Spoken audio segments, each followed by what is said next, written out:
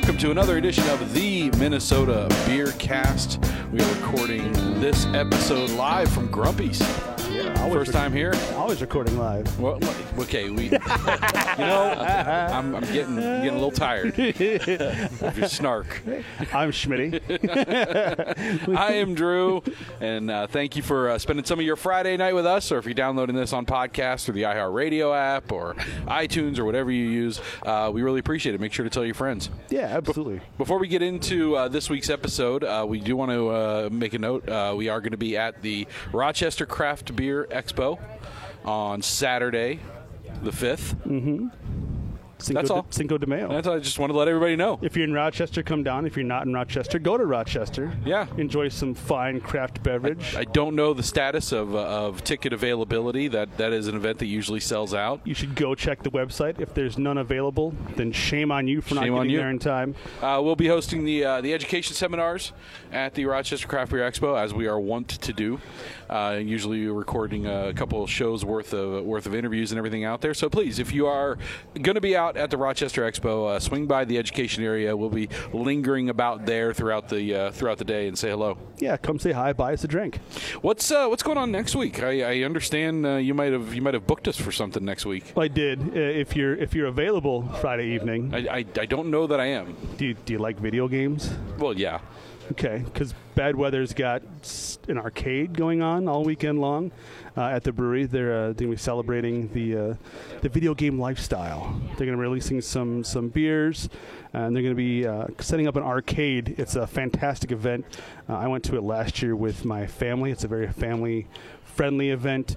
They've got a whole slew of games set up so folks can come have some beer and play some video games. All right, well, it sounds like a fun time. I will have to check my calendar to make sure I'm available. But if not Friday night, we'll do something out of Bad Weather next weekend. So stay on top of our social media, MN_Beercast on Twitter, or just search Minnesota Beercast on Facebook, and we will put an update on there once we've finalized those plans.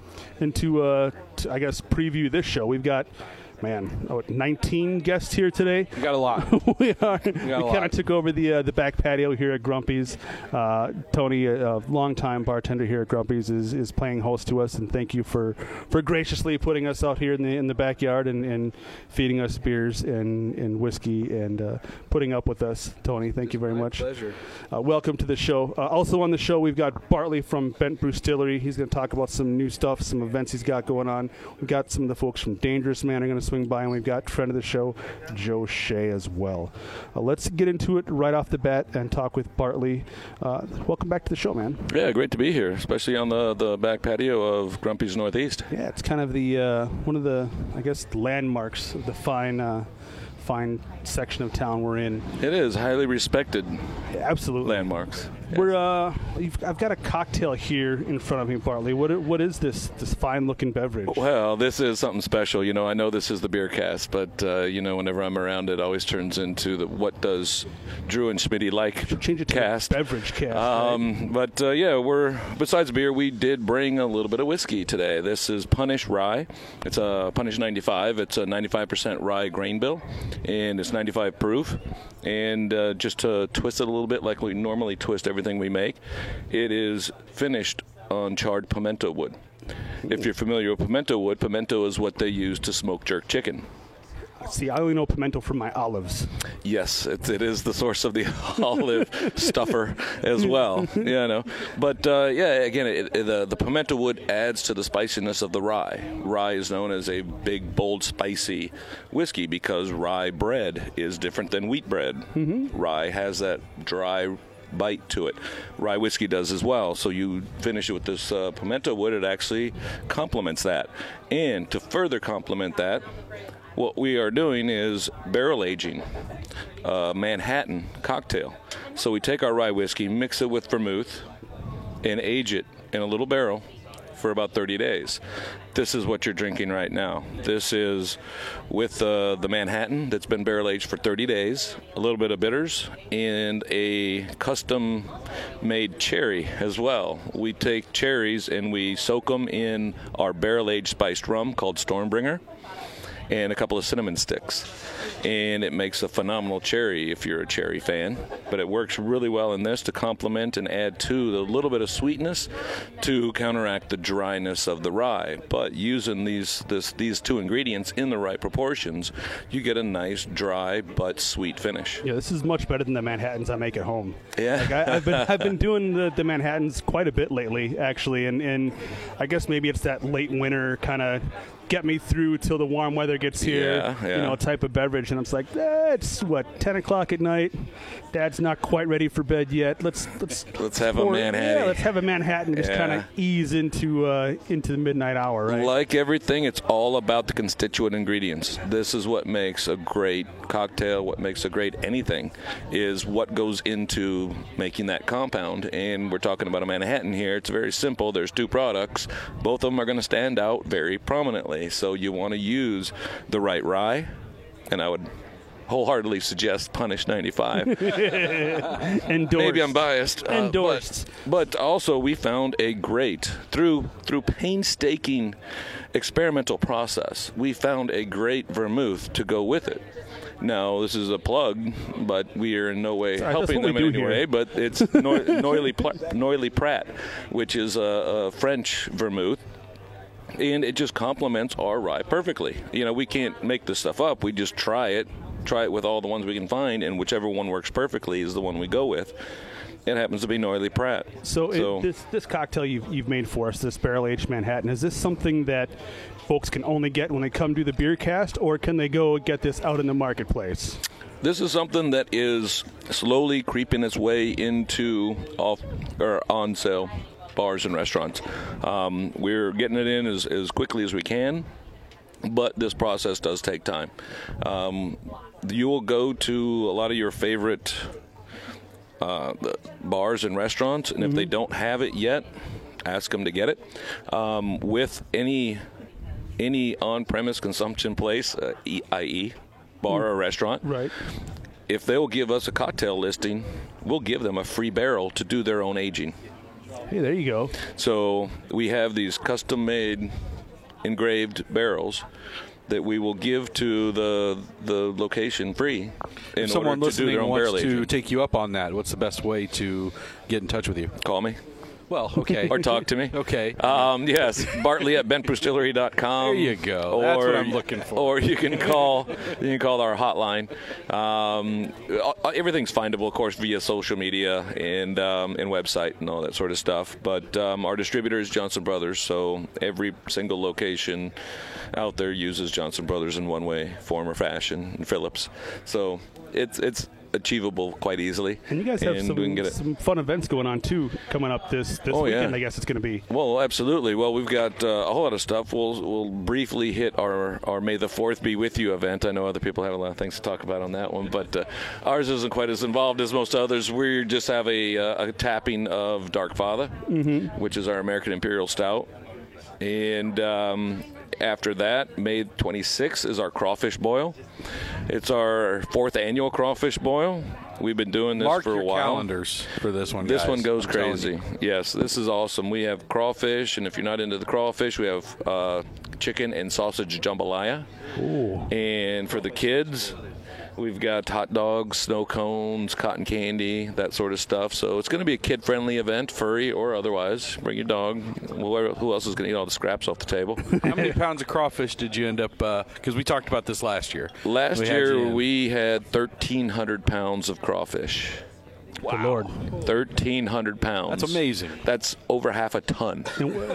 And that is. Are you looking to double that, triple that this year? What do you think? You know, we're looking to increase it by a certain amount, and that is yet to be determined. All depends upon how much publicity we get and all that sort of stuff. So I can order all the way up to 2 days before. So we'll wait and reserve judgment. Yeah. You know, but we do expect there to be a growth from the 2,500 people we had last year to maybe 3,500 this year.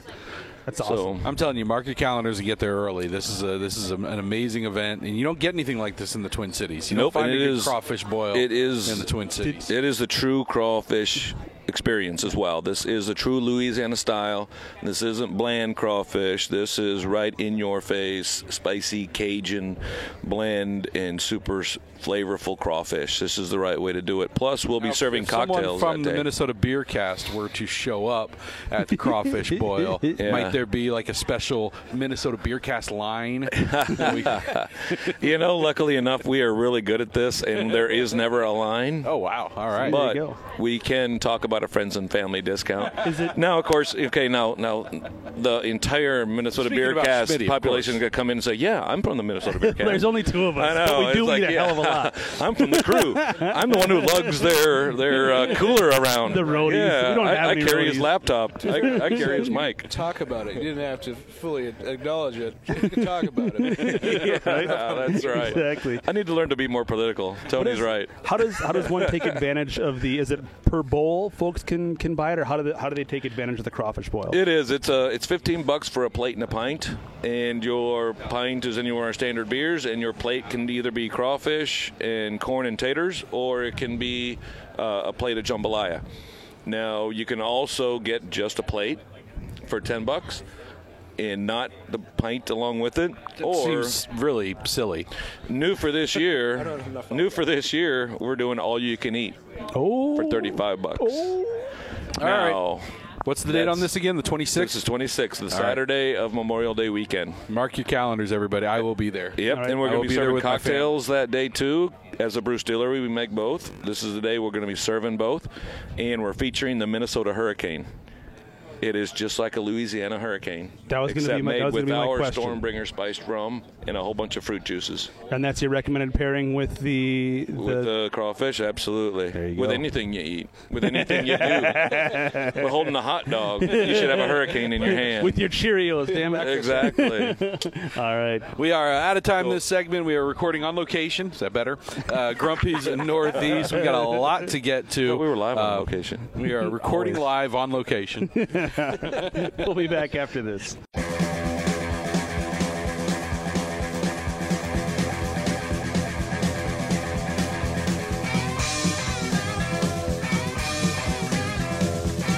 All right, welcome back to the Minnesota Beer Cast. Recording on location live from Grumpy's. Shut up, Schmitty. Don't say a word. I am Drew. That is my co-host, Schmitty. I do want to remind you, best way to get to the show, if you don't listen live, Friday nights at 8 on Twin Cities News Talk, check out the iHeartRadio app. It's free. It's easy to download, and the Minnesota Beer Cast has its own dedicated channel on the app. So just download the app, hit the little podcast button, search for Minnesota Beer Cast. You'll find our own dedicated channel, and you'll get notifications every time a new episode is uploaded. There you have it. Best way to get the show. It really is the best way to get the show. And it's free and easy. So, as you mentioned, we are hanging out on the back patio here at Grumpy's, I guess landmark here of Northeast Minneapolis. I think that's fair to say. Yeah, absolutely. Tony, a longtime bartender here at Grumpy's, Welcome. playing host today. Thanks for having us, sir. It's my Now, pleasure. We're When joined he by says long time, how long are we talking? So I tell these kids that hang out here that I've worked here for 18 years, and they're like, well, I was in diapers. When So they're good at making me feel old. You've seen a lot of people come and go, I'm guessing. Oh, yeah. Customers, staff, everybody. It's, I watch people, kids that used to come in with their parents. Now they come in with their, with their kids or whatever. Right. Well, what is it about Grumpy's? I mean, that's a long time for anybody really to be at any job. is. What is it about Grumpy's that has made you call it home for this long? I think, really what it is, it's the customers. It's Pat. It's just the community in Northeast. who's Pat? Pat is the owner of Grumpy's. He's the heart and soul of this bar. He's the head chief decision maker, and he saw a long time ago, the writing on the wall when he put a firkin of Lake Superior beer on the wall on the bar in 1999, and people were like, "Why on What the God's what? earth is there a keg of beer sitting on the bar? This makes no sense at all." And In the 18 years that you've been here, obviously, you were here long before the explosion growth of craft beer. Yep. Right. How has that changed what you do, if it has at all? I mean, how has the growth of craft beer, the growth of local beer, and all of the tons of breweries that have popped up, not just in the Twin Cities, but in Minnesota and Wisconsin and Iowa and everywhere else, has that impacted what you do and changed the way you go about your business? Oh yeah, it's made decision making a lot harder because everyone's so nice, but they all want your tap line. It's years ago when Pat bought the bar, there was three tap lines. We have 20 now, and where his whole theory of strategy has always been local first, regional second. So if it's not something like Summit and that kind of stuff, then it became Bell's and so on. Back then it was stuff whatever Tyrannina, things like that, and now it's just exploded, and we have to be very conscious of our 20 tap lines, whereas we used to be able to put anything that said IPA on tap and it would sell. People are a lot smarter than that now, and they're picky. And it leads me to a question, and you're not Pat, so feel free to defer if you need to, but the conversation I have with folks a lot of times is about, I guess, quality versus local. Oh, absolutely. How do you guys make that delineation? I think we make it by not, we've made, there are people that come in every single week. It's like, cool, thanks for coming in and dropping the samples off, but we're not, I mean. Yeah, do you say that, though? Do you say? No. That's going through your head. Right. But you also, we're not buying a keg from you this week or next week, and we didn't. Or the week after that. There are a few breweries that, we love them, but, but God bless them for trying. They're going to be here, and at some point, are you hoping that they provide a product where you're like, you know what, putting you on next week? Is that the process? Yeah, I mean there are people that we've given second chances to plenty of times, and here's a funny story. A friend of mine was opened a brewery, but during the whole build out of the brewery, I was like, man, I hope your beer is going to be good because we're going to give you whatever. Because he's such a great guy and he spent a lot of money. And then he tapped it. We did their launch party. We sold 5 kegs of infected beer at their launch party. Damn. 5 kegs in this little tiny bar in one night. Damn. They since improved that beer and it became a great staple for some time. Are you naming names? No, but not on the air.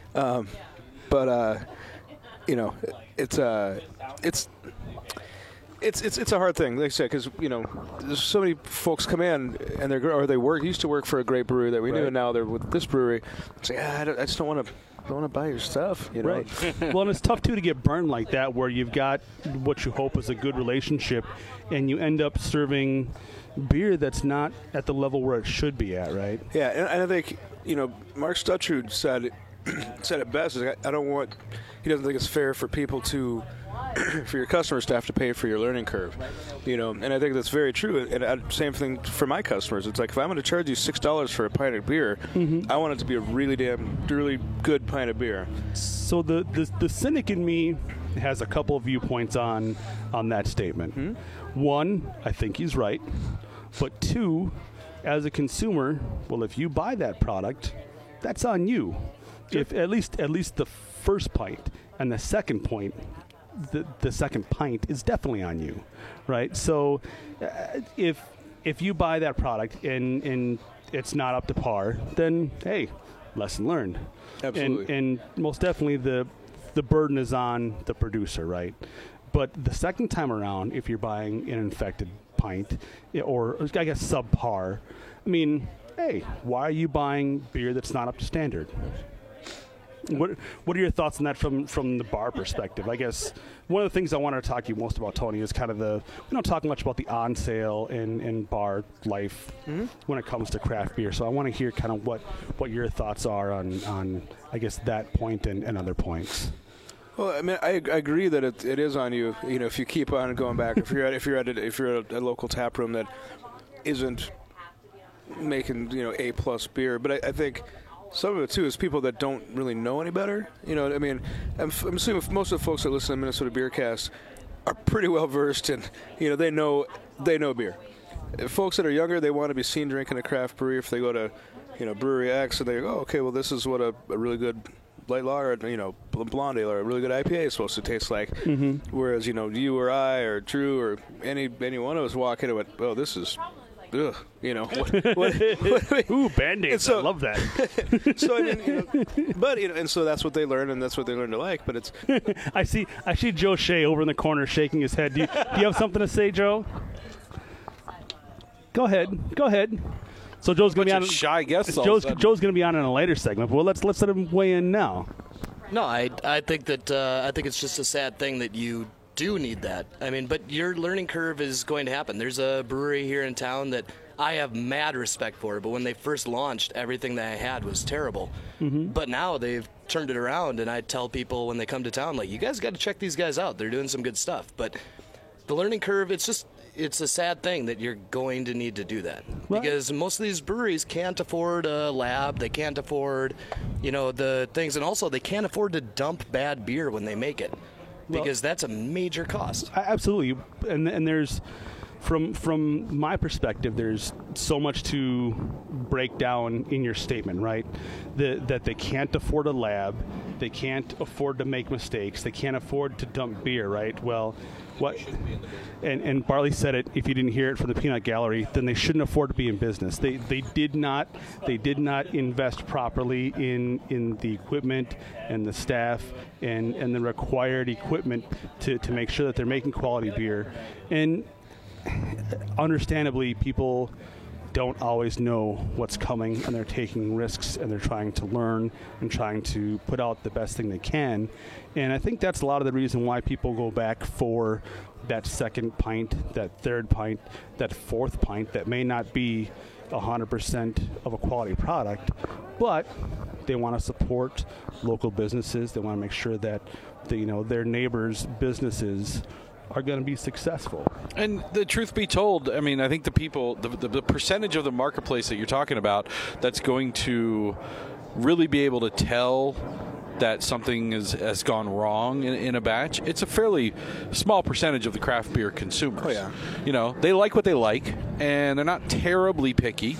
And part of the, going and supporting a local tap room and drinking craft beer is just the overall experience of it, of being in the Dangerous Minute tap room, being in the Bent Brew Distillery tap room, and hanging out with your friends and going and trying different ones. And they might not put that much thought into it, to be honest. Well, it's true, and it's tough to reconcile that difference from supporting local to putting up with a product that's not always the best, and having folks who do not have maybe the most educated palate, right? How are we doing on time? It looks like Tony's got to take a phone call from the mayor. We are up against a break, so let's. We will continue this conversation on the other side. You're listening to the Minnesota Beer Cast, recording on location Or from live. Grumpy's Northeast.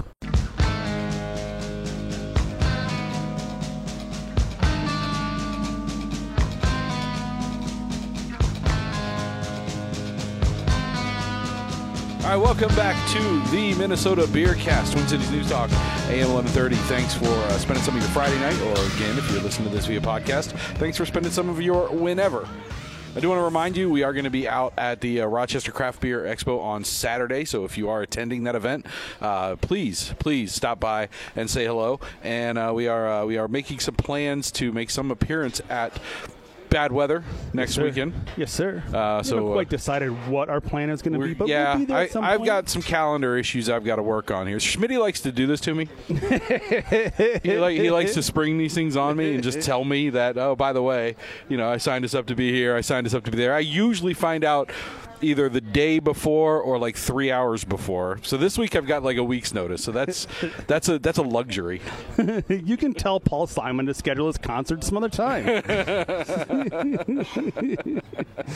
But we will be we keep an eye on our social media, and we'll keep you updated on our plans to hit up Bad Weather for their arcade. It's an arcade weekend, right? It's going to be a fantastic time. Yeah, it's Who really doesn't love cool. a little It's worth Gauntlet checking out. Legends with some craft beer? Can't beat it. And I'll be out at the Crawfish Boy we were talking about earlier too. They'll come see me out there and buy me some crawfish. There you have it. It's that spicy. Oh, it's so spicy. I usually don't like anything spicier than ketchup. We are hanging out, of course, at Grumpy's. We're talking with Tony Zaccardi. He's still on the phone with the mayor, so it'll be interesting to hear how that conversation goes. He's kind of a big deal. But we've, of course, got John and Lee from the folks at Dangerous Man, and we've got Joe Shea over in the corner. How you doing, Joe? I'm doing great. Joe represents the left hand here in the great state of Minnesota. Absolutely. We were talking about quality and education in regards to craft beer here in Minnesota. And I think one of the things that we kind of didn't really fully explore was the idea of education. We all kind of talked about, that exploring, I guess, Mark Stuttrud's talking point in a publication a while back about how you shouldn't have to pay for other people's education in the craft beer industry, right? Producers specifically. And we all kind of decided, well, not everybody knows that they're drinking beer that's not the best quality possible. How do you guys think that we overcome that issue? How do we educate consumers to realize, hey, this beer is not finished, it's flawed, it's not the best beer it could be or should be? Or is it even worth the effort? Because that's a good point. is it? Because there's so many people out there that drink beer. There's thousands and thousands of people out there that are drinking beer. And even for those flawed beers out there may be a bunch of people who just like how it tastes. Well, it's valid. If people are just going to drink local and it doesn't have to be good, does it have to be good? We're posing the deep questions on the Minnesota Beer Cast this week. I think it does have to be good. I went to a seminar last year, and this lady was from the wine business, and she was talking about the difference between the wine business and the beer business. And she said the wine fests, I don't even know if they call them fests. Probably something more distinguished. Yeah, definitely. And Gala. It was all about education, and it was less about drinking. And she's like, that was one of the weird comparisons, was like people weren't getting drunk. They were actually spitting out the wine so they could taste more wine. God, those and people. get more educated. Whereas we just make me sick. Get drunk, which is super fun. But yeah, I think there could be a little education inserted into some of the activities we do. I like that idea a lot. The fact that we have these festivals or expos or different beer events all around town, and we do. I'll speak for ourselves. Drew and I do these segments at these festivals where we'll talk about. One of the ones I'm really excited about at Rochester is we're going to sit down with Austin from Forager Brewery and talk about how you go from a rank amateur to having a successful brewery in a place like Rochester, how you go amateur to pro. And so we're doing education, I guess, on that level. But, we're not exploring the concept of flawed beer necessarily at those shows. So do you guys think that that's something that should be definitely brought into craft beer festivals?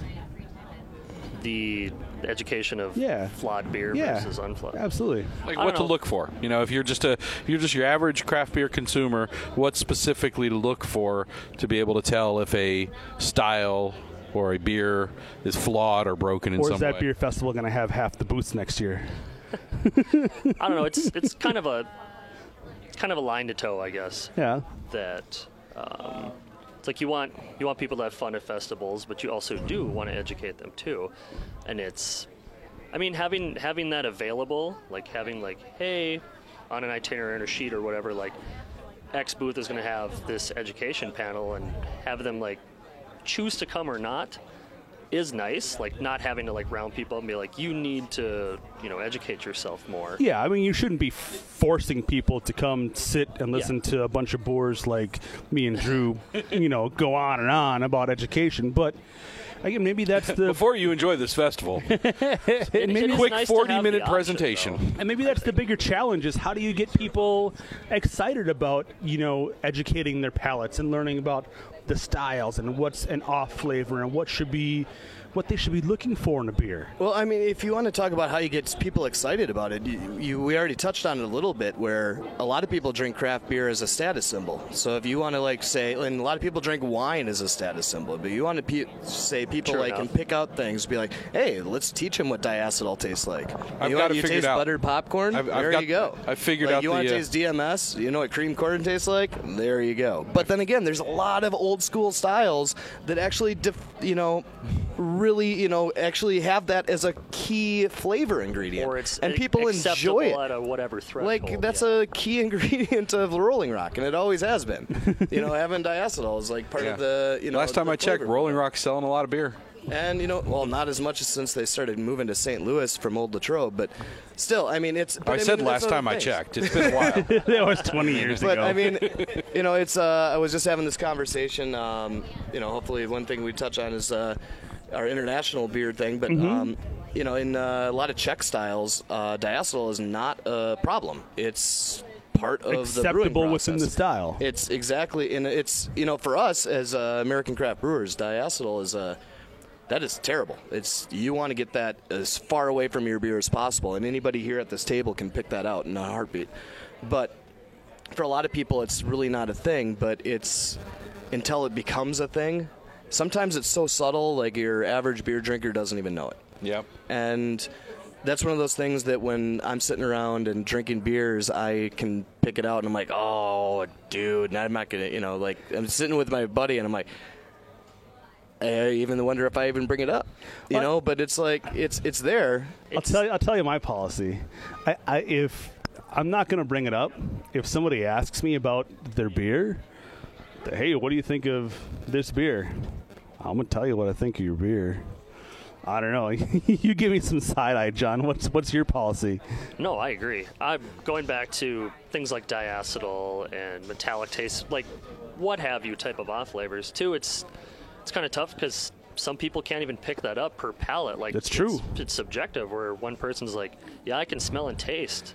I think even flavor, genetically, some people can't pick up certain off flavors. Oh, absolutely. Yeah, that's very true. I've taken classes and I've talked to many peers. There's peers I have. They're like, I cannot for the life of me pick up diacetyl or sulfur or metallic or any example you want to choose. But diacetyl is a big one. One of the things I've thought could often be employed by the industry as a whole, especially, I guess, canning breweries, is descriptors, especially of styles on their packaging. This is the juicy goodness from Left Hand. It falls within this style, and these are the acceptable guidelines for the style that we brewed this beer to. Instead of it, I'm not. But then you're kind of putting it in front of people who may not care. No, but it's osmosis, right? Yeah, to a degree it is. But again, one of the things that I'm very fond of saying is if everybody liked the same thing, I wouldn't have a job. No. Now, and one of the other key things is Lee and John are very talented brewers. And the last time I homebrewed anything, we used steel ball bearings to weigh down our hop sack, and that ruined our homebrew. So I've helped. I've assisted in our brew house, and I have mad respect for our brewers. But I'm a sales guy, and I've developed a good palate for detecting bad beers, so that if I'm out in the field and I'm like, whoa, something happened here, because I know it didn't leave our brewery bad because we have so many checks and balances, but I can pick out like, hey, something turned here, and there's been a time with Left Hand since I've been around where I'm like, hey, I'm picking something up, and they tested what they have in the archive. Yeah, you're the late stage quality control, right? Exactly. So it's important for people to know what they're drinking, but the other important thing is one of the big problems that craft beer has for like really reaching the masses is a sense of snobbery. And if you're sitting there and somebody's drinking a beer like laced with diacetyl or DMS or some other off thing, and you're like, you don't know, that beer sucks, and they're like, no, I like it, and you're like, you just let them enjoy it, man. I mean, you can educate them and be like, hey, this is why it's not. This is what happened to this beer, but you also have to just let them enjoy their experience. We've had this conversation on the show a number of times, and we are up against a break, but I do want to just make one point. part of the challenge is finding the people that want to be educated and giving them the opportunity to be educated. Don't force it on the people who don't care and are just going out there and they're drinking the beers they like, and they don't really want to. They don't want to think about it. They don't want to spend a whole lot of time worrying if this is true to style or anything. They don't care. They just like it. Find the people who are craving that education and create more opportunities for that education. We are up against a break. I know you guys have a couple comments on that, so we will continue this conversation. That's a teaser. Right on the other side. This is the Minnesota Beer Cast.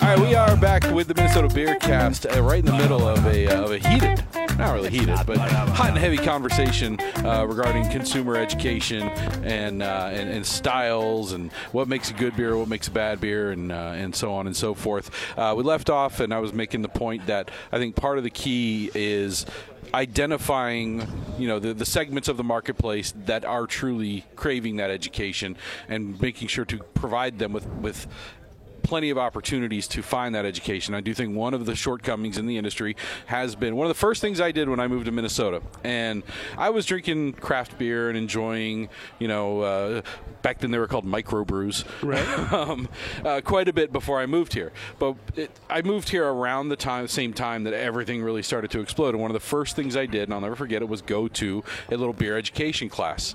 And it was really informative, and I learned a lot. It was a little 3-hour thing.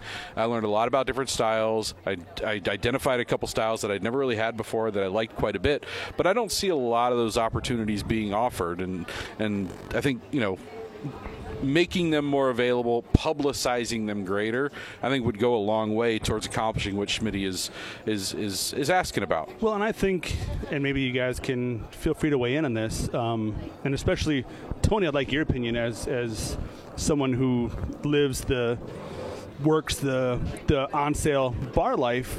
Is that profitable, right? Is it profitable to work education into the sales model, be you a producer or be you an on sales establishment like Grumpy's or the Palmer's Bar, which we're going to get to in just a minute?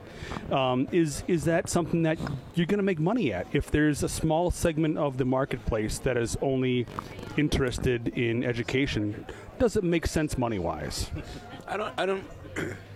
In the on-premise world, I don't know how much it does make sense. I mean, how would I even do it? As a proprietor, when I've got 30 other people waiting for beer, how do I, right? It's like, people are beating down your door to put their kegs on. How much do you really care about education, right? Well, I guess it's my job, again, my customers, our customers here at Grumpy's, they trust Pat that he's providing. They know that if there's a beer on tap here, it's going to be, And maybe that's the best education they can get, is to go to a place that they know and they can trust that's putting on good beer, and take a look at what's not on tap. What's on tap, what stays on tap. Yeah, that's exactly. I think the Acadia has a great. If it's not on tap at Grumpy's, I ain't drinking it. That's right. I think the Acadia has that. Let's tagline: "No crap on tap." Right. I mean, sometimes I look for some. Palmer's, we probably serve hams. I'm happy to order a Coors Light if I see it on tap at a place that has a good, clean beer line. But I like. I think it is really the proprietor. It's our job to offer the best that we can. I don't It's like I'm not going to put Newcastle on tap. Newcastle's a fine beer, but you don't need to drink it on tap at my bar. You can go anywhere and get it. So speaking of education and on sale, and you mentioned it, clean beer lines. I think there's something that should be tackled here in Minnesota. How can consumers know if they're drinking beer from a clean beer line? Well, I think if you're a accredited establishment from Robin Schellman's, better. I think it comes down to you look at, these people know what they're talking about?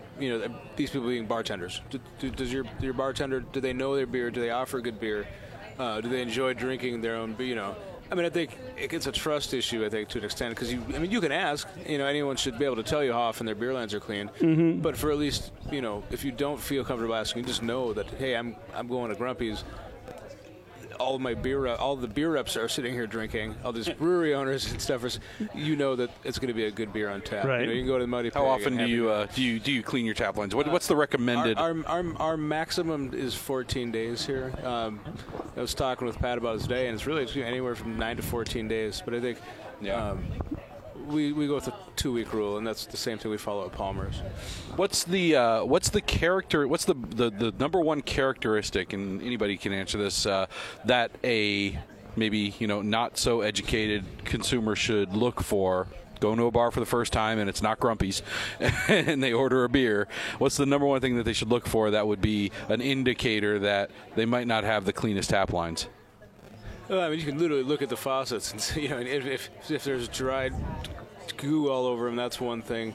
Watch how your bartender pours his beer. If he's sticking the beer right all the way up into the faucet. I hate that. How they handle that. the glass? Are they handling it by the rim of the glass? Or there's just a few things you kind of get a sense of, like, they don't care. Yeah.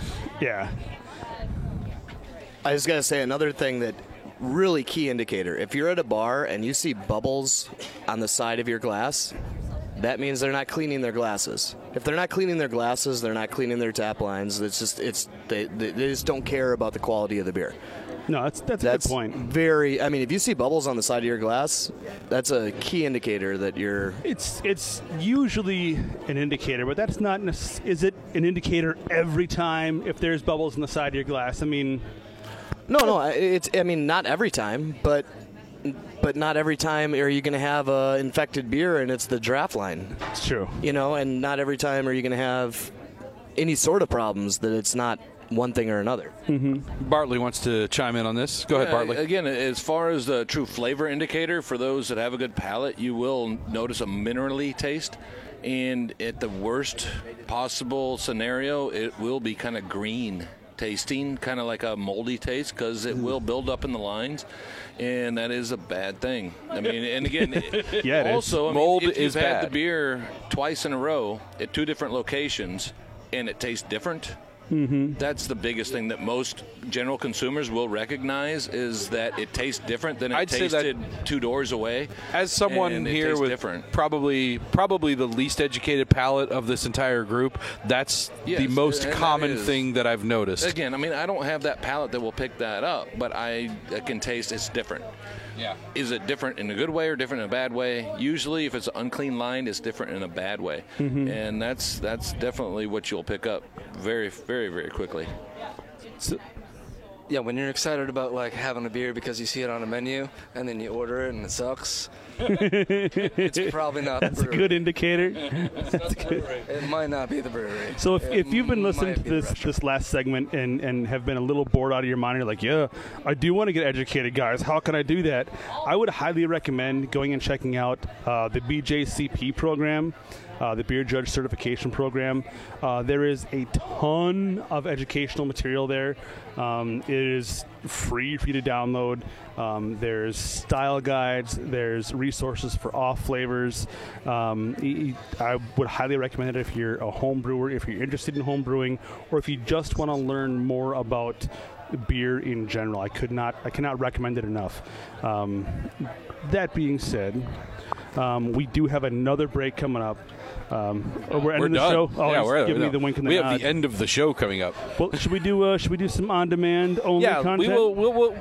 We'll continue this conversation on the podcast version of the show. So if you're listening on air, make sure to download the podcast, because we will do some exclusive podcast only segments here coming up shortly. For those that are listening on the air, again, Rochester Craft Beer Expo on Saturday, and bad weather next weekend. Keep an eye on our social media for more details about that. And thank you for listening to this edition of the Minnesota Beercast. Thank you to our guests from Dangerous Man, from Left Hand, Grumpy's, for hosting us. I am Drew. That is Schmitty, and we will see you next week. Cheers. I have casually mentioned the fact that I like to drink beer.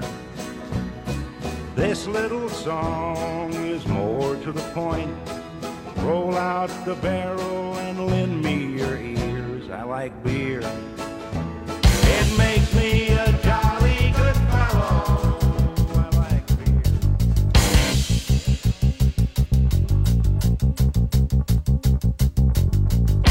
All right, this is the post-show edition of the Minnesota Beer Cast for podcast listeners only. Exclusive, a little add-on to this week's. The conversation was going so well, we decided to stick around here at Grumpy's and hang out and record a little more. You demand it, we deliver. That's right. That's right. So when we left off, we were gonna, I guess, talk about the Zilsner, and we didn't fit it into the on-air portion of the show. And We got so wrapped up in that that captivating conversation that we neglected to do all the plugs of why we invited all you people on in the first this place. Show, and we didn't get the plug in. None of the plugs. I feel bad.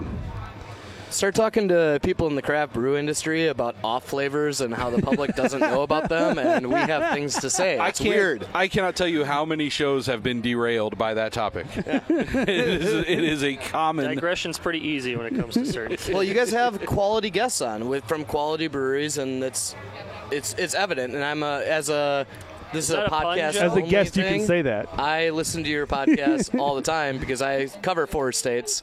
Thanks, so buddy. I appreciate podcasts it. I listen to all the time. It's nice to hear. There's a surprising amount of not only people that listen to the show, but industry folks who are like, hey, I really liked the topic you guys got into last week. That was really sweet. You guys ever think about talking about this? And it's like, you know what? Good idea. We'll bring that up next time around. I still think we need to do a glassware show. You shot me down on that one. No. I want to do a show. I am I did 100% not. in favor of that. I All got right, some let's people take we a can poll hook of you the up round with. table. wanna Bartley, thumbs up. All right, thumbs up. Revamped all of our glassware. So Yeah, we had the same. there are certain glassware that are designed for certain styles, right? I mean, Yeah. you've got certain styles that are supposed to be poured in certain glassware.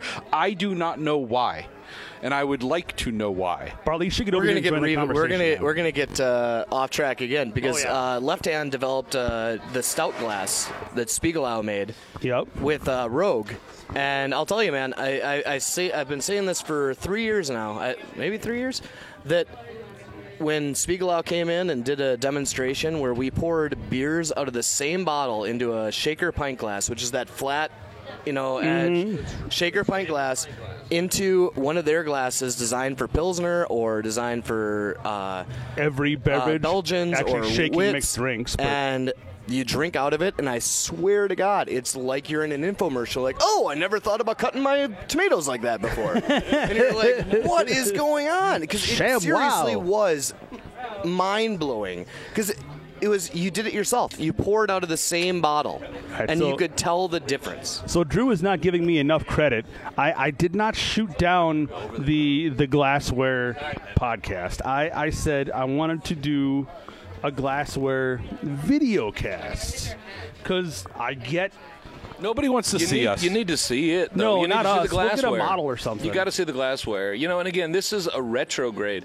This is something that's been going on in Europe since the beginning of beer. They've been making glassware to fit the style of beer. If you look over there, I've got friends from mine from Belgium, is a great friend of mine. If he gets served the wrong beer in the wrong glass, he will send it back. And that is true. If you look at things, again, like Quack actually has a specific glass, and it comes in a wooden holder in order to supposedly accentuate the flavors and the aromas of that beer. But my dad drank Old Milwaukee from the can. Yeah. Well, again, that beer is made for a can. It is not made to accentuate the flavors and aromas of that style of beer. By the way, what is the style of Old Milwaukee? I'm pretty sure it's Beast. Yeah.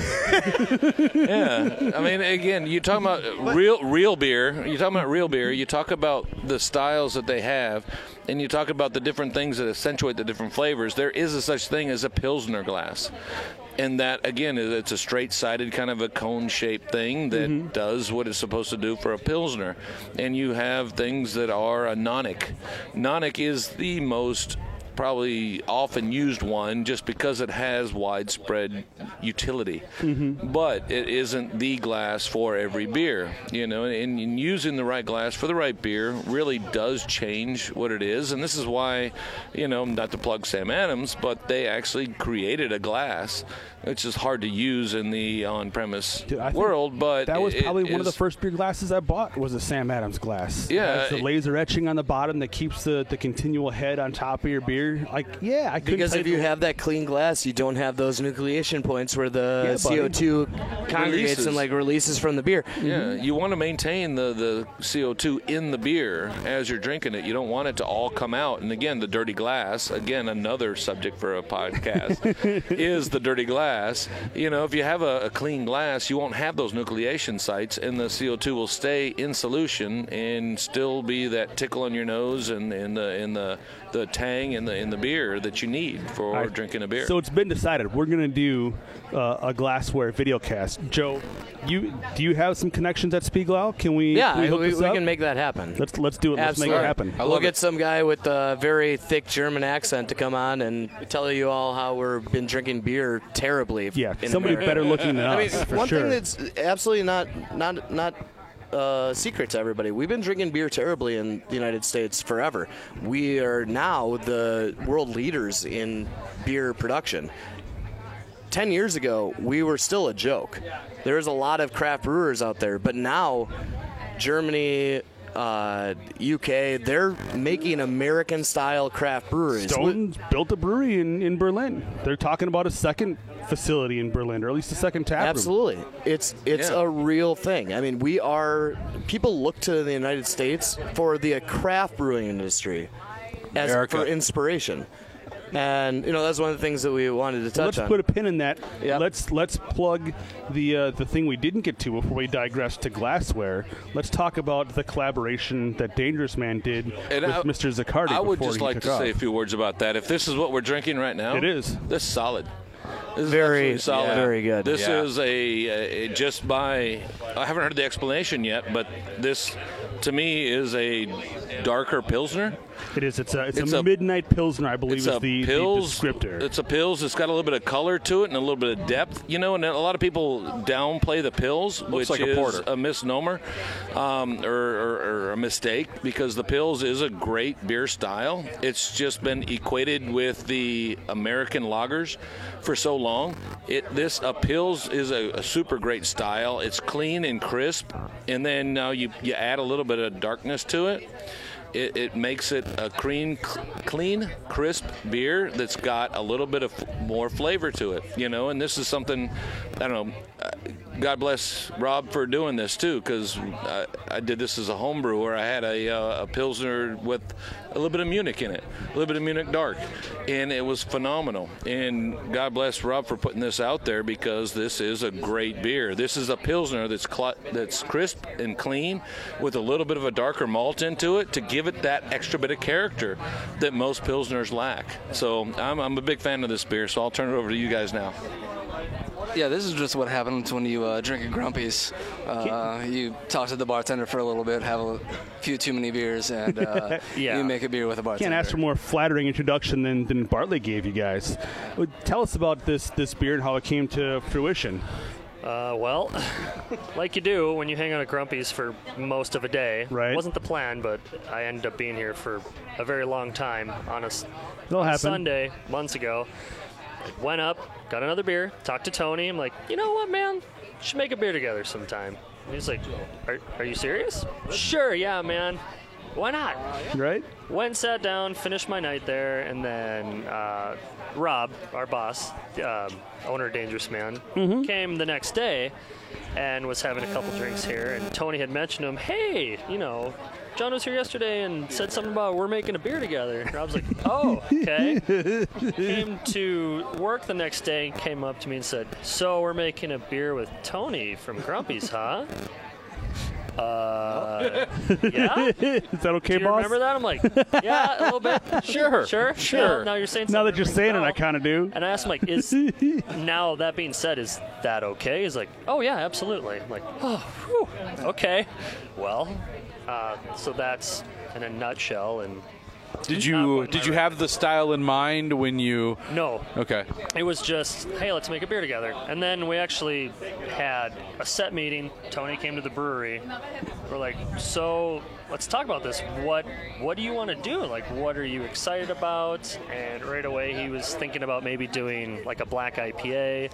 He's like, I thought about that right away, but I kind of want to change my mind. I'm like, well, what do you like? He's like, I don't know.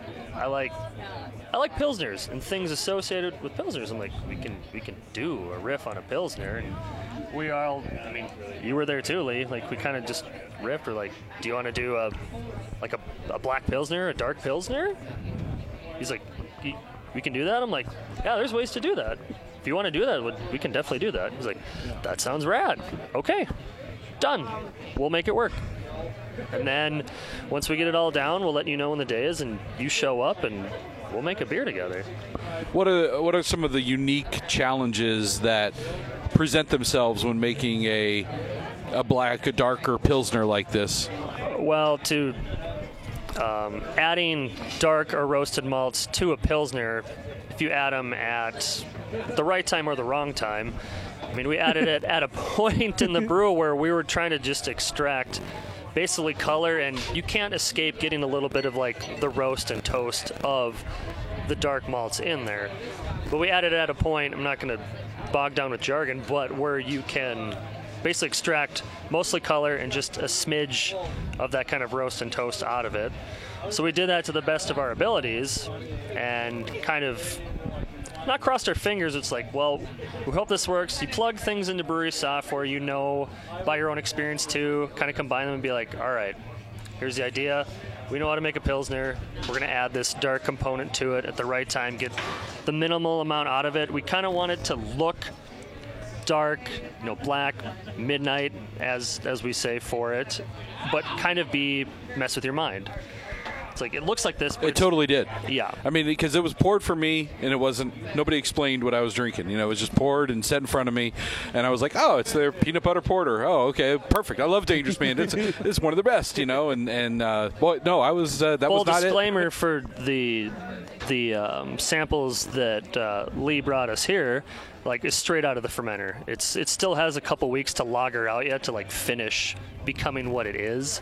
It's not fully carved and it's not quite there yet, but it's a good representation. It's also not, it's a little warmer than it should be. So honestly, a little bit of the roast and toast notes come out a little more from the temperature it's at. But are we reaching the point where pilsners are going to reach the respect they so richly deserve? I hope so. I think the last couple years, and from what I've been paying attention to, the last year especially, like, pilsners are taking off huge. Why do you think rather that is? Locally, regionally, kind of everywhere. Like, everyone. Yeah. The people that do it right make fantastic pilsners. Let's pass the mic around. Why do you guys think that is? I mean, like, we're always in our little bubble, So, like, I hang out with brewers and I hang out with sales reps, and I hang out with people that drink beer. So we all drink pilsners. We drink pilsners like they're going out of style, but they're actually coming into style. So yeah, I don't know. I think it starts here. It starts with beer drinkers. So you think it starts with the people who make the beer and translates to the people who drink the beer because it's just being made? Yeah, do what you love, and if it succeeds, then it will spread.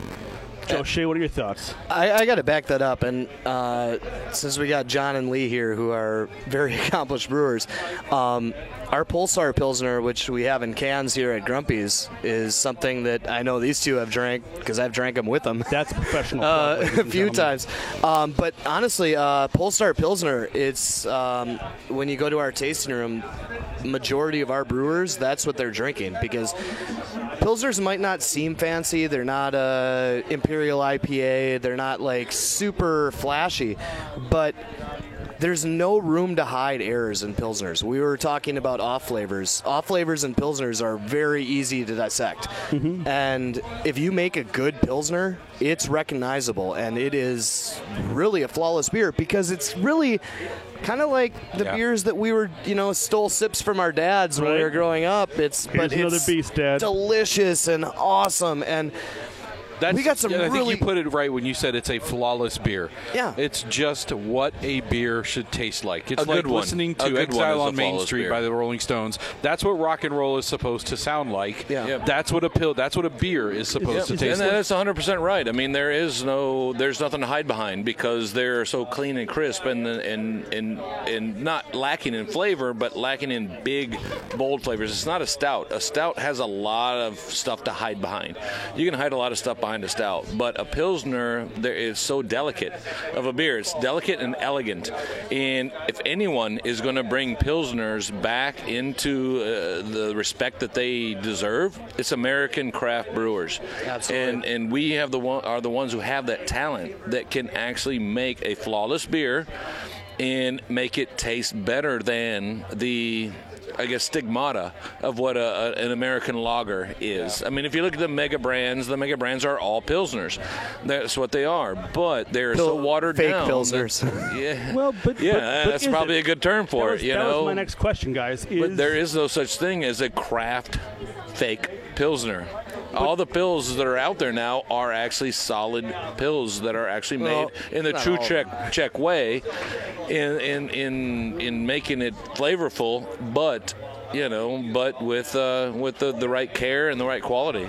So is the success of craft pilsners because in the American consciousness is the idea and the flavor and the style of the Pilsner what America identifies as beer? America. I don't know. I mean, America in general, or are you talking about the Lawnmower Man, or are you talking about the standard beer drinker in aren't America? we all America? I honestly feel that Miller Lite started calling themselves a Pilsner like 10 years ago.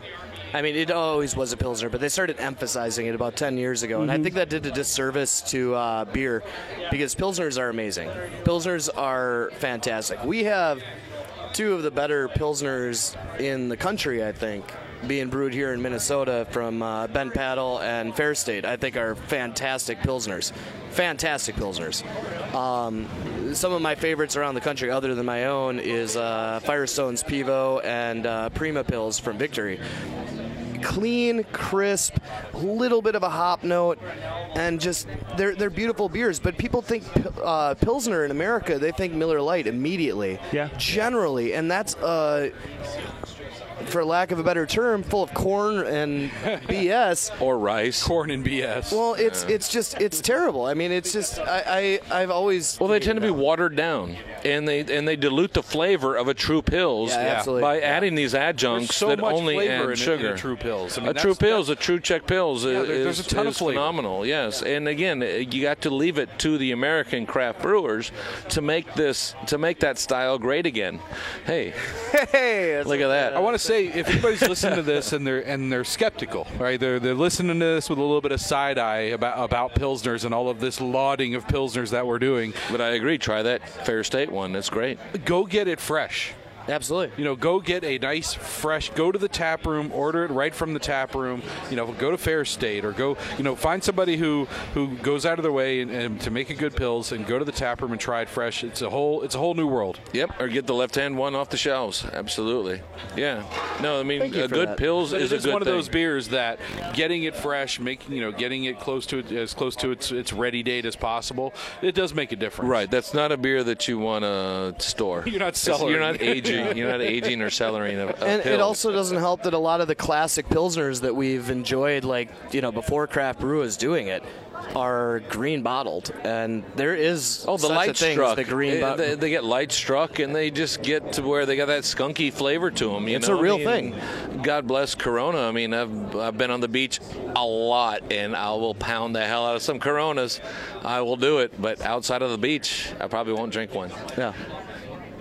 Not to downplay anyone in particular, and send all your inquiries to MinnesotaBeerCast.com.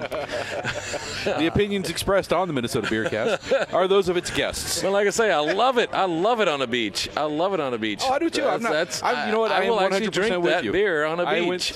I went on a cruise Unfortunately, we're not a on few a beach. years ago, and did not have the best beer selection on the cruise.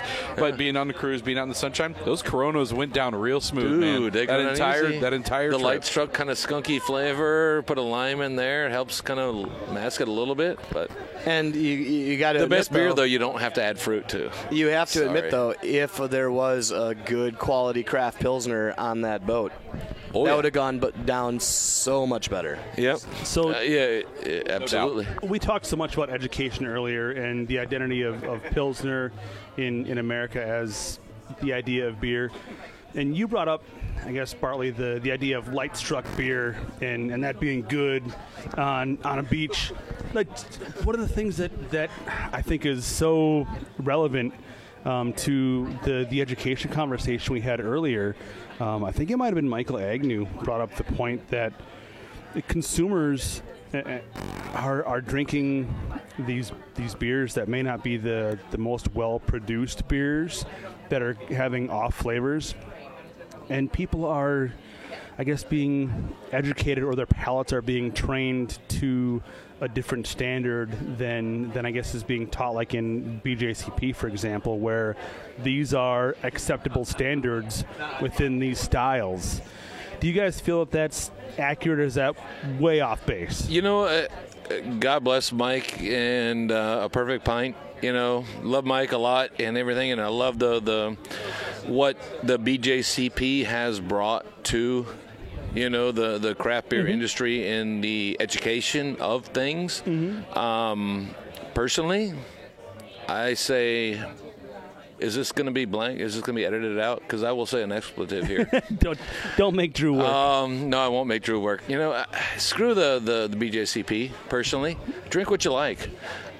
I am a strong believer in drink what you like. I could not care. But there's a big difference between knowing what styles are and should be versus what you like. Yes, I mean, again, we're talking about the general public here. The general public should and continue to drink what they like. If they like the off flavor of a Band-Aid, drink it. Yeah, if you love, I don't care. I mean, again, this is America. We are free to drink whatever we want to drink. Hell yeah. And, you know, and the education of people, and this is a great subject, and again, a whole nother 5-hour podcast about the education of this sort of stuff, but it really doesn't matter, to tell you the truth, to me. Right. You drink what you like. I mean, I never made a beer to style. When I was home brewing, every beer I made sucked high tit in every competition I ever put it in, because this beer does not meet the style guidelines. Sure. Well, I don't make beer to style. I make beer to what I want to drink. I make beer to what the flavor profile that I want. And the very first batches of beer that I made was mixing different styles together to make what I thought was something that I would enjoy. And that's how I built my business. I mean, we do not, you know, and the funny thing is that our head brewer, Kristen, is one of the is the youngest person ever to achieve Grandmaster certification in the BJCP. Kristen is a fun guy, and we've had him on the show before, and I love talking with Kristen. Yeah, I mean, he is very animated, and he's definitely very entertaining, and he absolutely knows exactly what he's doing. He's got that palate that will pick out the little flavors, and he's got that palate, and he knows what styles are and what they should be. You know, but and this is how, or maybe why we work so well together, because of the yin and the yang. And then I don't care about style. I could give the first crap about style guidelines. I just want to make a beer that tastes good.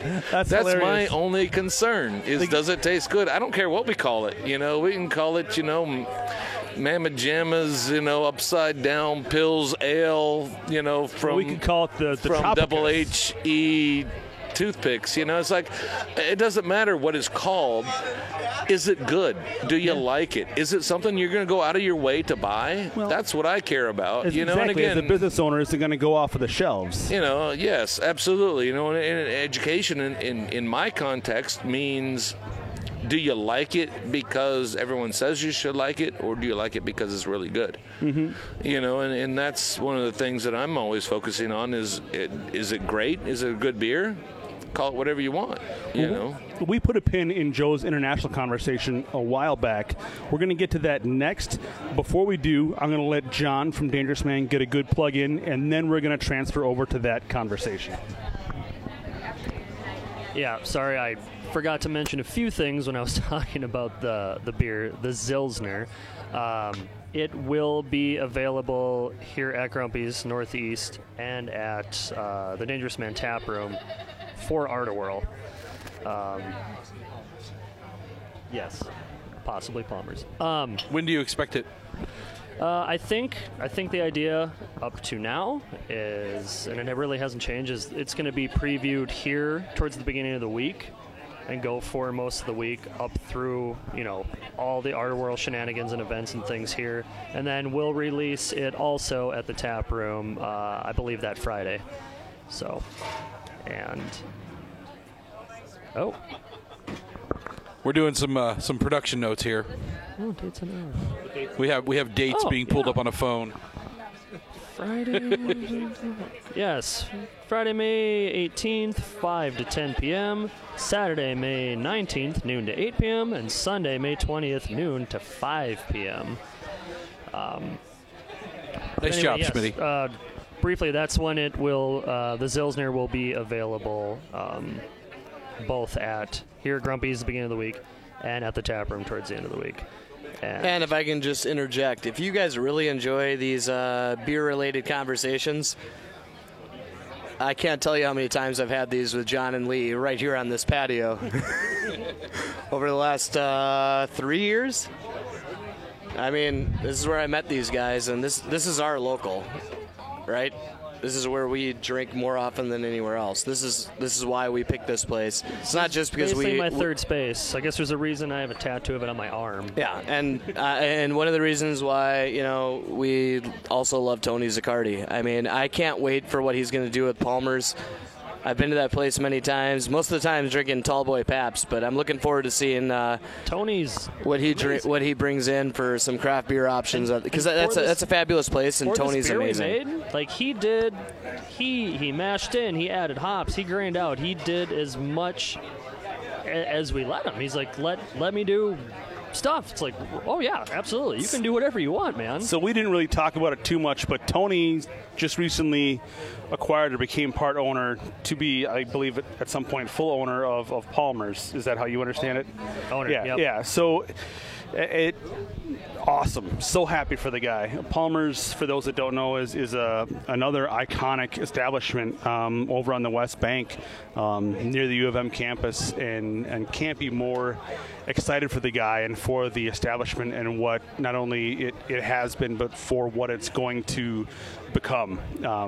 You know, what Tony has been to this place here at Grumpy's and what he's going to be for Palmer's is really exciting, and I can't wait to see. He's one of the best guys on earth, and I can't wait to see what he's going to do to Palmer's. So excited for you guys to finish this beer, for it to finish maturing in the lagering phase and get out here for Art-A-Whirl, and for you guys to really celebrate that collaboration together. I hope folks can get it here at Grumpy's and both at Palmer's as well. It should be really fun. The name Zilsner is an homage to him, and actually that name was kind of riffed and picked by my wife, Kaylee, actually. She's like, if this ever comes, this sounds like a great name. I'm like, you're right. That is a great name. Well, the Z is fun to put in there with Tony. He did, you know, he's a big time musician, loves music. Tony and I go back a ways. He used to play in a band called Appetite for Zaccardi. And they still play. I caught them before the Guns N' Roses show. They played at Fulton Brewing, and it was that was their rad last show. pregame. I think you're right. I think that was their retirement show. Now, no really? no good rock and roll band stays retired. It's true. So we'll have to see how things play out. Stays retired. I We have have Paul Simon's farewell tour. I guarantee you, I'll see him at least twice more before he's dead. It's one of my favorite shirts to brew in is an Appetite for Zaccardi shirt. Right? No, I'm looking forward to the reunion tour. I'm a big fan of Mr. Zaccardi and his music. They actually, going back, I guess 3 or 4 or 5 years ago now maybe, when we were really working to get momentum on the Sunday sales movement, we put on a concert at First Avenue, and his band was one of the bands that really was an anchor for that production. And man, it was cool. They just do an amazing job. Can't say enough good things about the music they do. Yeah, he's been in or is currently in so many groups. And he just kills it on. I was just gonna say, one of the reasons I'm on the show today is I listened to you talking to Harmar and John from from Modest. Yeah. Talking about their collaboration beer. And the last time I saw Harmar, Tony was playing bass. It was like he toured with Harmar because he needed a bass player, and I didn't realize he toured with him. Yeah. That's cool. Yeah, they did a little tour, and Tony was rocking bass and the Harmar band. It was rad. I love that music. I love that Sam Cooke style, that old school, that kind of. I don't know what the best way is to describe what Sam Cooke does or did. It's not really doo-wop, but it's kind of like post doo-wop in a way. Yes. If you are listening to this podcast and you still have not listened to Harmar Superstar, his last album, Best Summer Ever, was fantastic. Yep. I still listen to it a lot. I've been a big fan of his for years and years, probably because, and I got introduced to him very early in his career because he's from my hometown, Owatonna. Oh, wow. I didn't realize that. I thought he was from Roseville. I hope that he doesn't mind me bringing that up because Owatonna is not exactly a mainstay of his inspiration, but it is where he was from and where he grew up. And he's a source of pride for people like myself from Owatonna, where it's like, hey, this guy's out there and he creates new music. Mm-hmm. It's definitely R&B, but it's got so much more and soulful and just amazing. So if you aren't listening to Harmar yet, please go out and just try something. Yep. True. Yeah, no, it's on rotation in our house. I was making dinner last night and threw it on the. We've got the Google Play in the kitchen. Say, hey, play me some music, and there's usually it's either Johnny Cash or some rhythm and blues or some rockabilly. It's all in rotation at the house, and the kid gets exposed to all different kinds of music, and I mean it's fun. If you have kids, I recommend getting one of those things. My kid. Man, he asks for Iron Maiden from Google to same thing, Harmar Superstar. It's so much fun. If you got a kid, get him one of those speakers for $35. And to quickly piggyback on Joe and Schmitty's comments about Harmar, his live shows are a blast. Ridiculous. Other than being like really talented all around, like musically, vocally, arrangements, everything, like his live shows are a blast to watch. They really are. Yeah, he puts on one hell of a show. The man just oozes sexuality on stage. Big time. Yeah. Big time. His shows are straight sex. It's no doubt. And if you want to see... you should bring protection. Very sexy man rocking tighty whities and just ripping some Sam Cooke or... James Brown or just something, because he'll do it. He'll just rip into something new. But he is he's fantastic. And a lot of his YouTube stuff that's out there, just really, I mean, you can get a good sense of who this guy is. I'm actually looking around to see if he's here right now because he does. He may be here before we're done recording. We've been going for 3 hours now.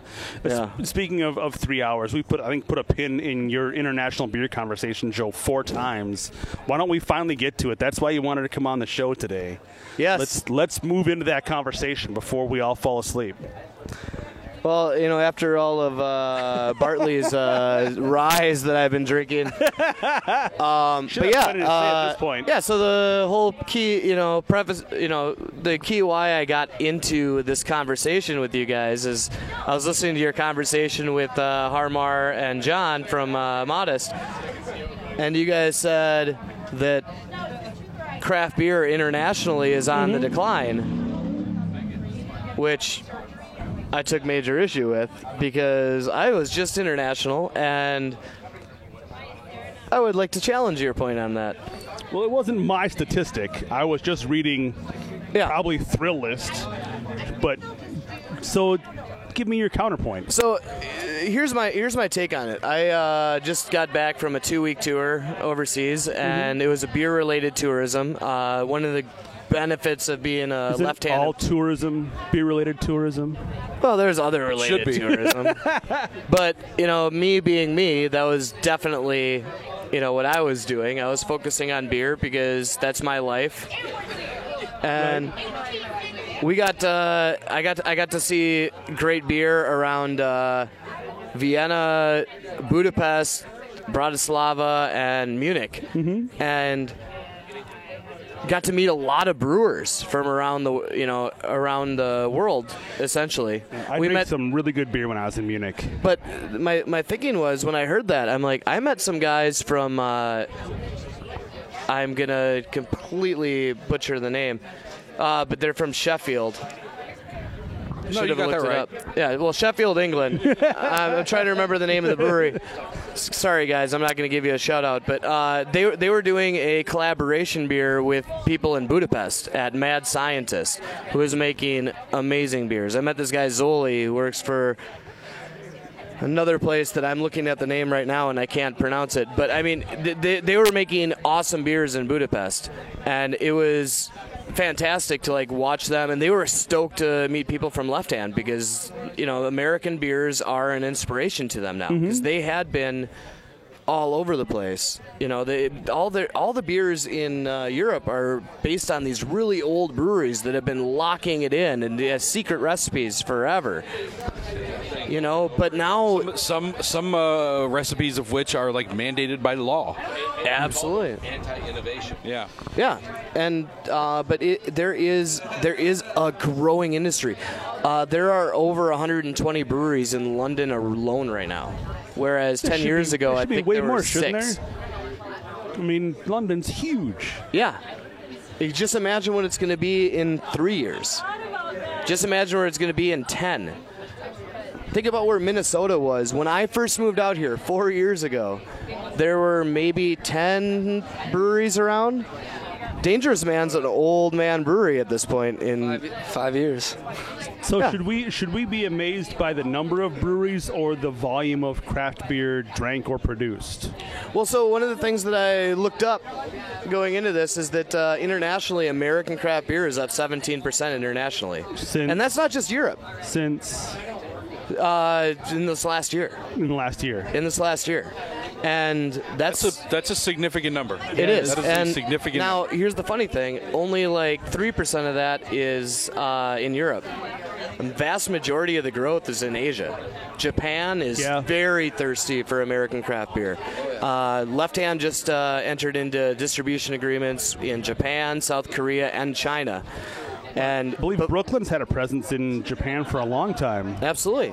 And there's a lot of breweries out there. Turns out we've been in China for about 7 years.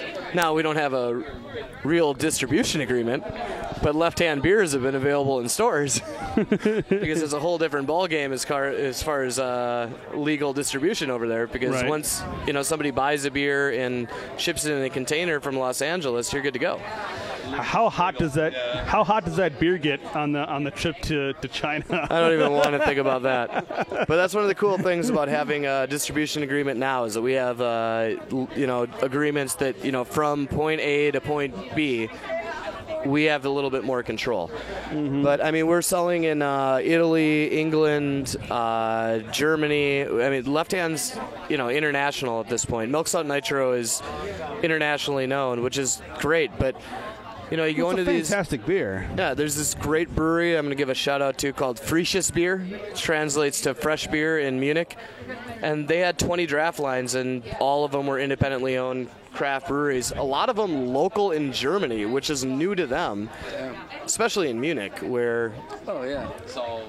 So we touched on it earlier, where Stone built a facility in Berlin to kind of capitalize on that demand. Do you see more American craft breweries looking to expand overseas? I mean, we've seen kind of a contraction almost recently here, where there's been a Green Flash recently. I mean, they're done. Well, I personally have been hesitant to embrace breweries that are building secondary facilities, because then how are you still left hand?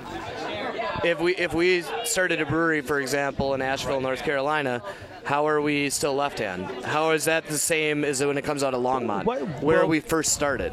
Yeah, but I mean, how is it any different, right? You have the same.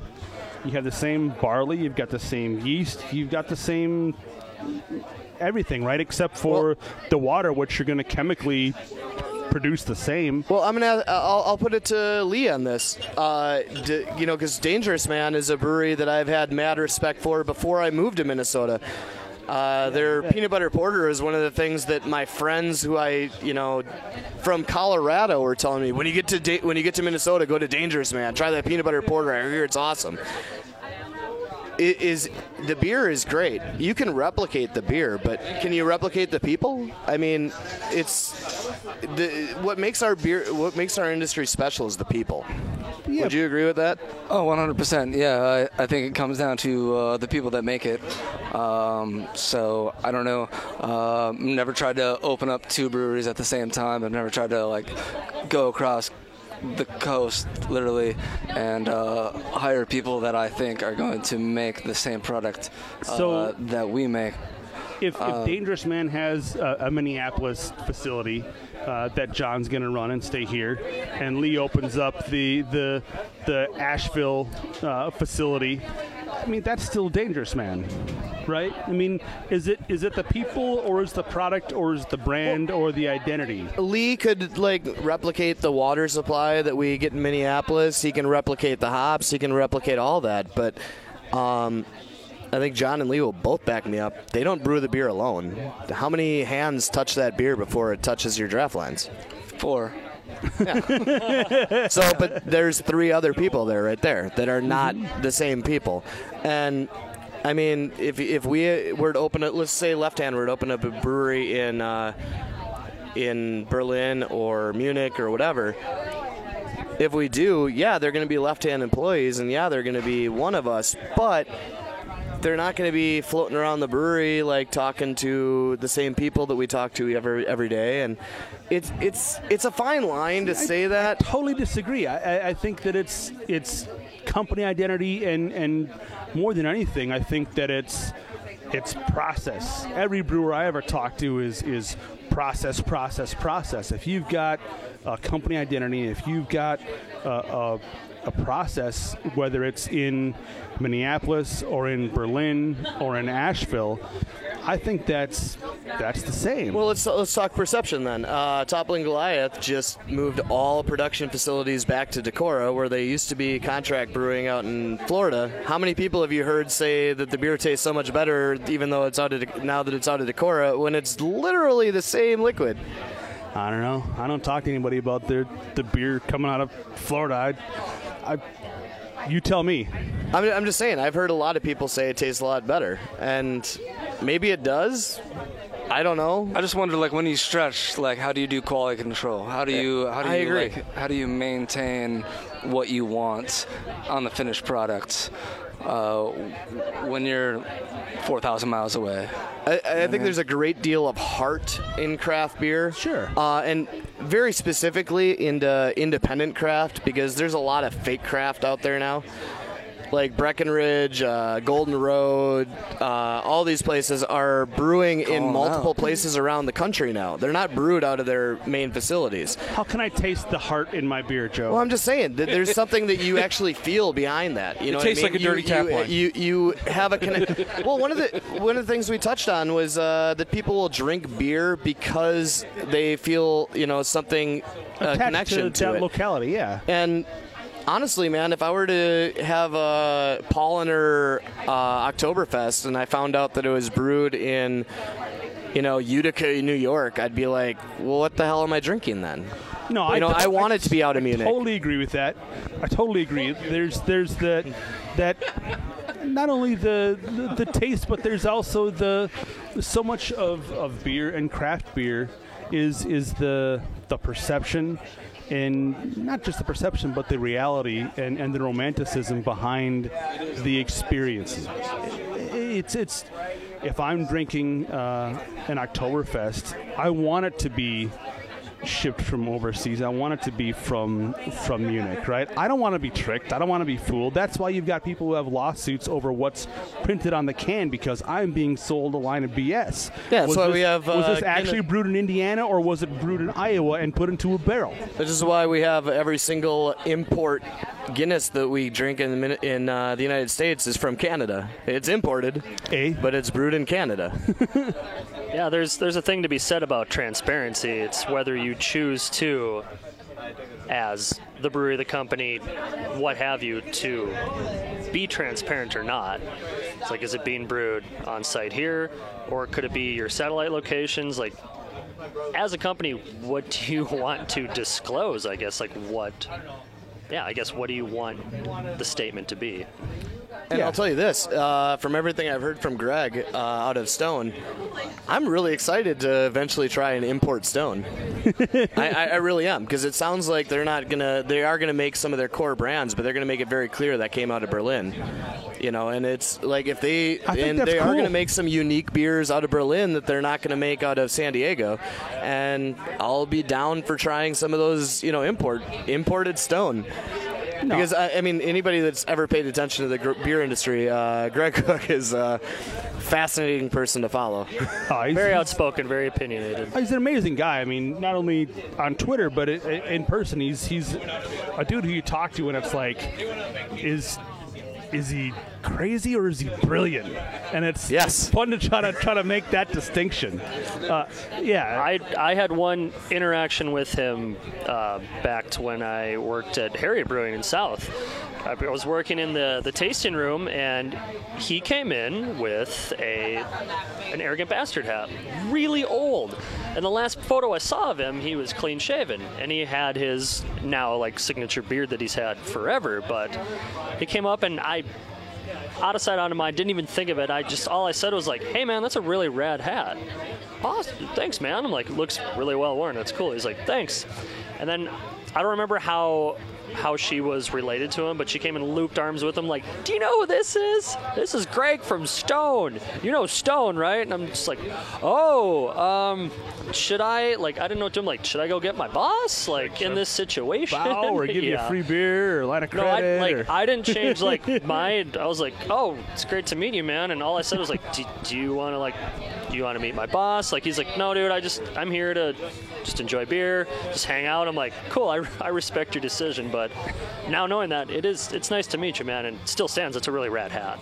So. And it's the steps that he's taken, be it, brewing a beer like Arrogant Bastard before things were the way they are now in craft beer, or breaking ground in Berlin. There's definite kudos to be given to a guy like Greg Cook or a guy, other visionaries within the industry who take those chances, who pave those waves, people who take the risks, because failing isn't easy.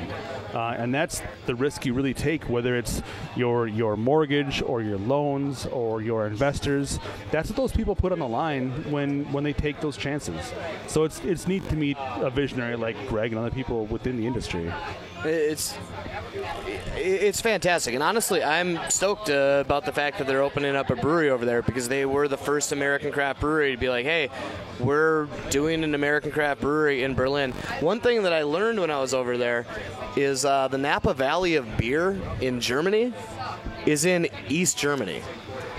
There's no East Germany anymore, Joe. I know, but what we now know as East Germany, from Leipzig down to is it Hamburg? I'm gonna get this wrong, but East Germany, What makes it the Napa Valley of beer So over the there? Napa Because Valley- the Napa Valley is Napa Valley because that's where The thing where the most the Napa Valley of beer in the United States is the area between Fort Collins and Denver, where there's way more breweries than anywhere else. than people.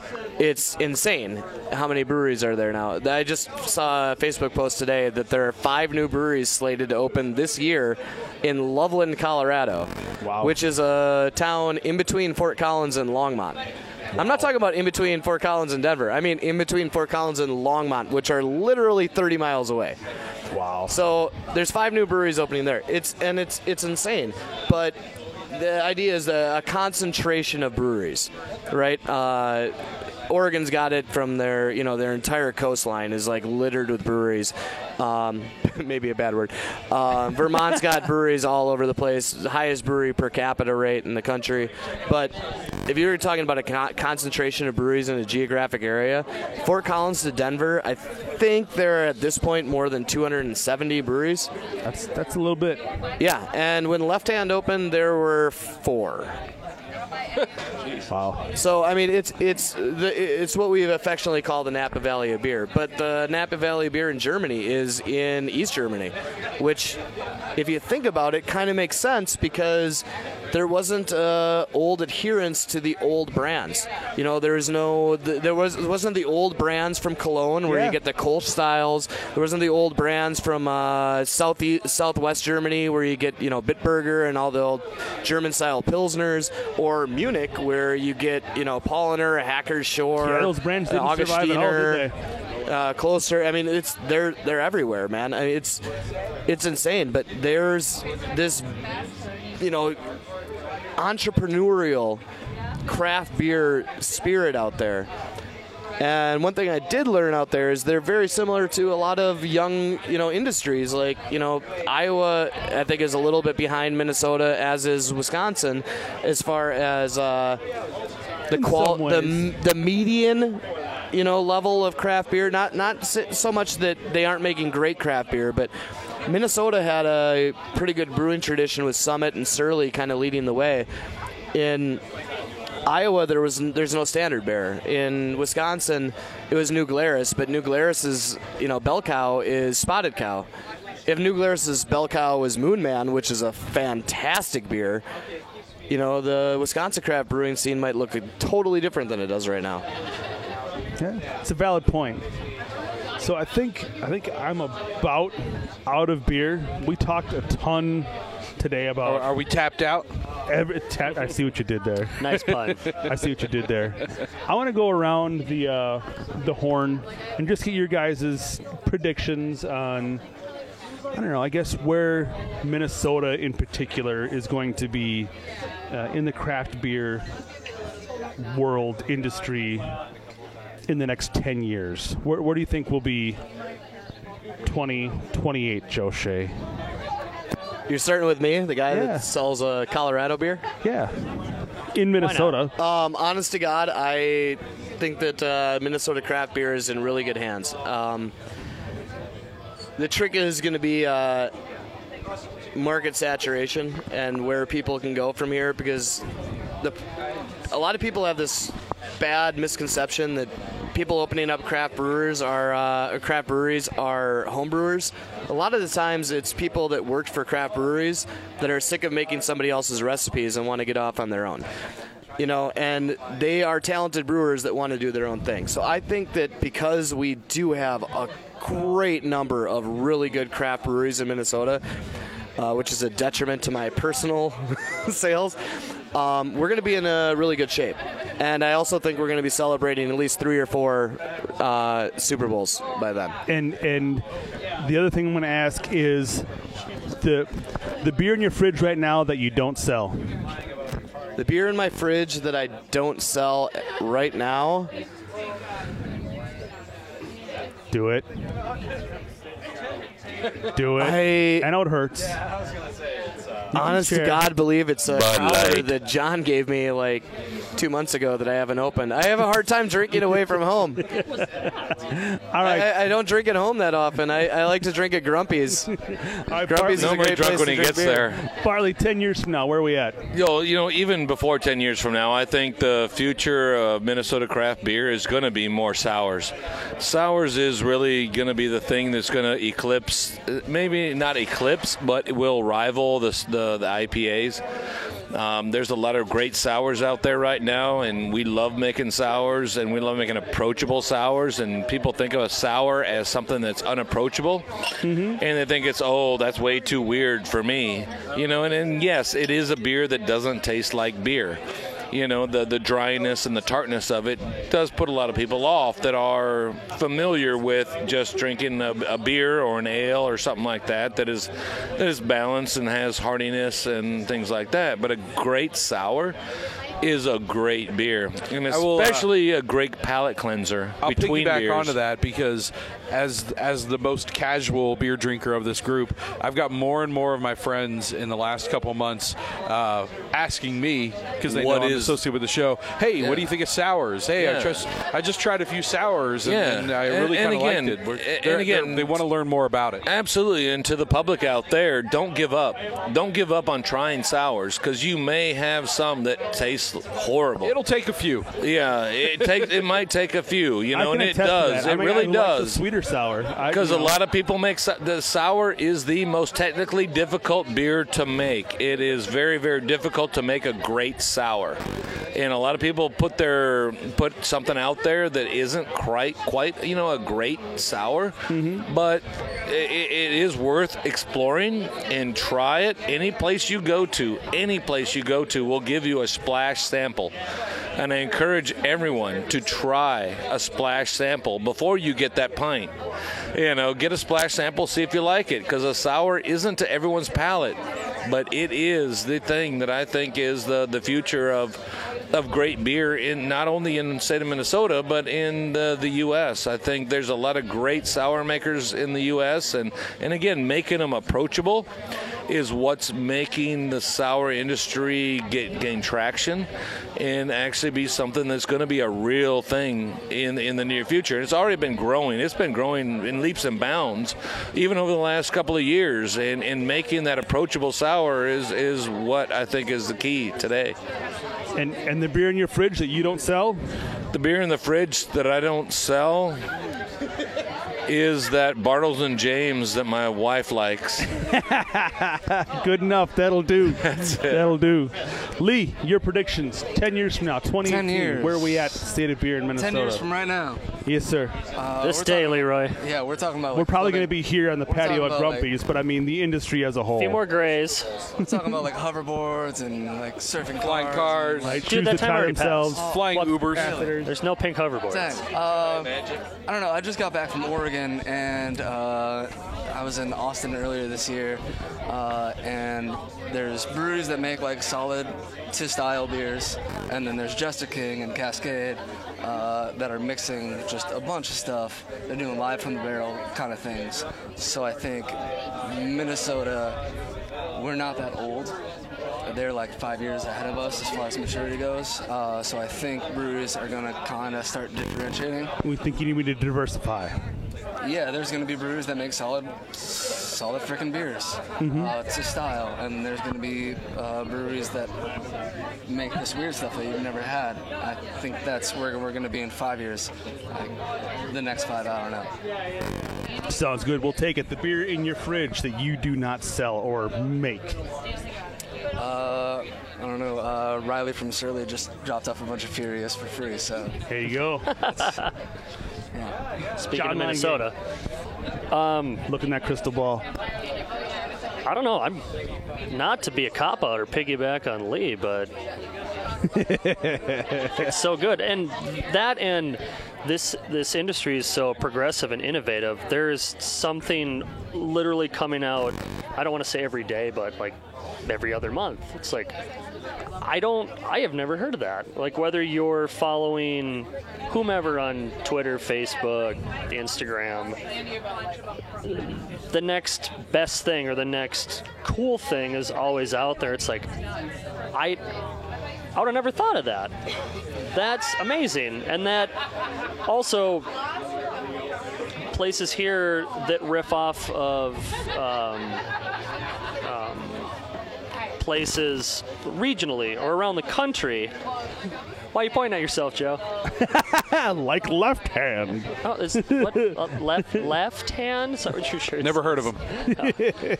Anyway, like homages to things around the country. I mean, I've witnessed, and we've done too, like the milkshake IPAs we've done.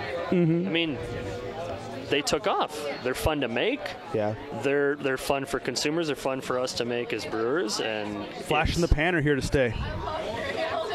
I think here to stay for a while. I agree. They're not the Cascadian dark ales of the IPA world. They're coming back. Yeah, they might be. Black IPAs are coming back. Black IPAs are coming back. And the beer in your fridge that you don't make yourself, John. Right now, kind of honestly low on. Well, I actually have a lot of Hammerheart bottles in my fridge right now, as far as things I'm sitting on and waiting for the right time to share with people. But to drink immediately, Firebrick. I have a lot of Firebrick in my fridge. Man after my own heart. I'm a big sucker for shells in general, and I love Firebrick. I've been remiss in stocking up on Firebrick. It's usually my answer to that question. Yeah, like I Firebrick? honestly don't go to liquor or beer stores a lot anymore, but when I do, it's almost like being reintroduced. I'm like, I don't even know what the hell's on shelves right now. From local to regional, it's like kid in a candy store all over again. I'm like, I don't know what to get. I'm going to get a smattering. You've got the same problem I do. So I don't go much to liquor stores when stuff shows up on my doorstep. So it's like, I know what's new by what shows up, right? Like, why would I go to the liquor store if I get plenty of beer that shows up? It's true. And for like those of us that do work at a brewery or for a brewery, when we get so much of our own stuff for free and we enjoy it, it's like it's kind of hard to go out and spend money, but also at times you do want to. It's like I want to go support other regionals, other locals, things that I enjoy. And again, going there, it's like, ooh, what the hell? What the hell can I get now? There's so much stuff. Yeah. So, it's tough. It's tough when you go someplace that's got a great selection. It's looking at all the different. There's always something new. And that's my thing. I like trying something new. Progression and like innovation too. There's so much stuff out there. I got to back this up. I don't drink a lot at home because I drink a lot outside of the home, and there are amazing Minnesota breweries. I've touched on it before. Mad respect for Dangerous, man. I've been to your tap room many times. And, you can't stop. There's always something new that Minnesota breweries are putting out there. Also, the Colorado breweries are putting out there that you maybe should try, like the Juicy Goodness, which is amazing. Hey, man, Left Hand Milk Stouts. Left Hand Milk Stout is delicious. Absolutely love it. Oh, God, just marry it already. We talked about Left Hand Milk Stout all day. And if you know a brewery or a tap room or a distillery or even a winery you want to hear on the Minnesota Beercast, hit us up on Twitter, MN_Beercast. You can find us on social media all over the place. Visit the website. Let us know. We're always looking for new guests, different guests, folks we haven't had on before. If you're enjoying their product and you think they'd enjoy a segment or two on the show, let us know. Hit us up. Yeah, that's why we're here. We're here to highlight all the amazing things that are going on in Minnesota. And if there's some amazing things going on that we don't know about, you need to let us know. And let's close it up here, Drew. Let's order one more round. I will close it out with saying the beer in my fridge that I last bought came from Town Hall during their Barrel Age Week. How about you? Honestly, the last beer I bought was Summit. I went to the store and they had the Summit 24 pack of like four of their different styles. I was like, I can't pass that up. It was like $16.99 for a 24 pack of Summit. I wasn't walking away from that. Price is a factor. Nothing wrong with that. And so is good beer. That was a fun show. I think we set a record for the longest beer cast ever. Nice job, All right, guys. well done. Glad to be part of it. That's going to wrap it up for this episode. Again, hit us up on social media. Find us at the Rochester Craft Beer Expo. Crawfish Boil coming up on the 26th. Don't miss it.